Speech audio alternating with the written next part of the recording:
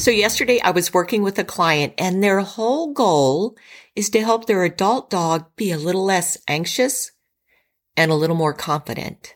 So yesterday we didn't go for a walk. We went for an adventure. We went to a local park. There were no kids on the playground equipment.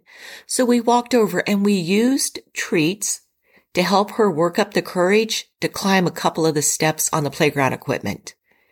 Then we went over to the picnic tables and we tried to use treats to get her to go under the tables, but that wasn't going to happen. So we headed up the trail. We let her stop and sniff every tree. We let her explore wherever she wanted to go. And then we found this great retaining wall with these big square landscaping rocks.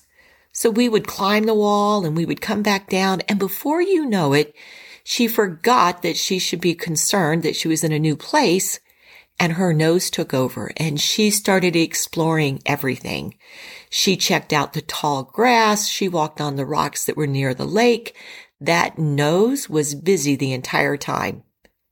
And then we headed back down. We got near the picnic tables. She went under them, no problem.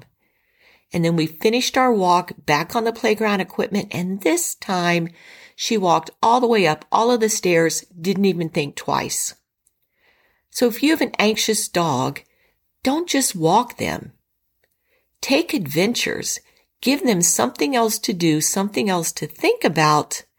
Then, I'm in a new place with new sounds and new smells.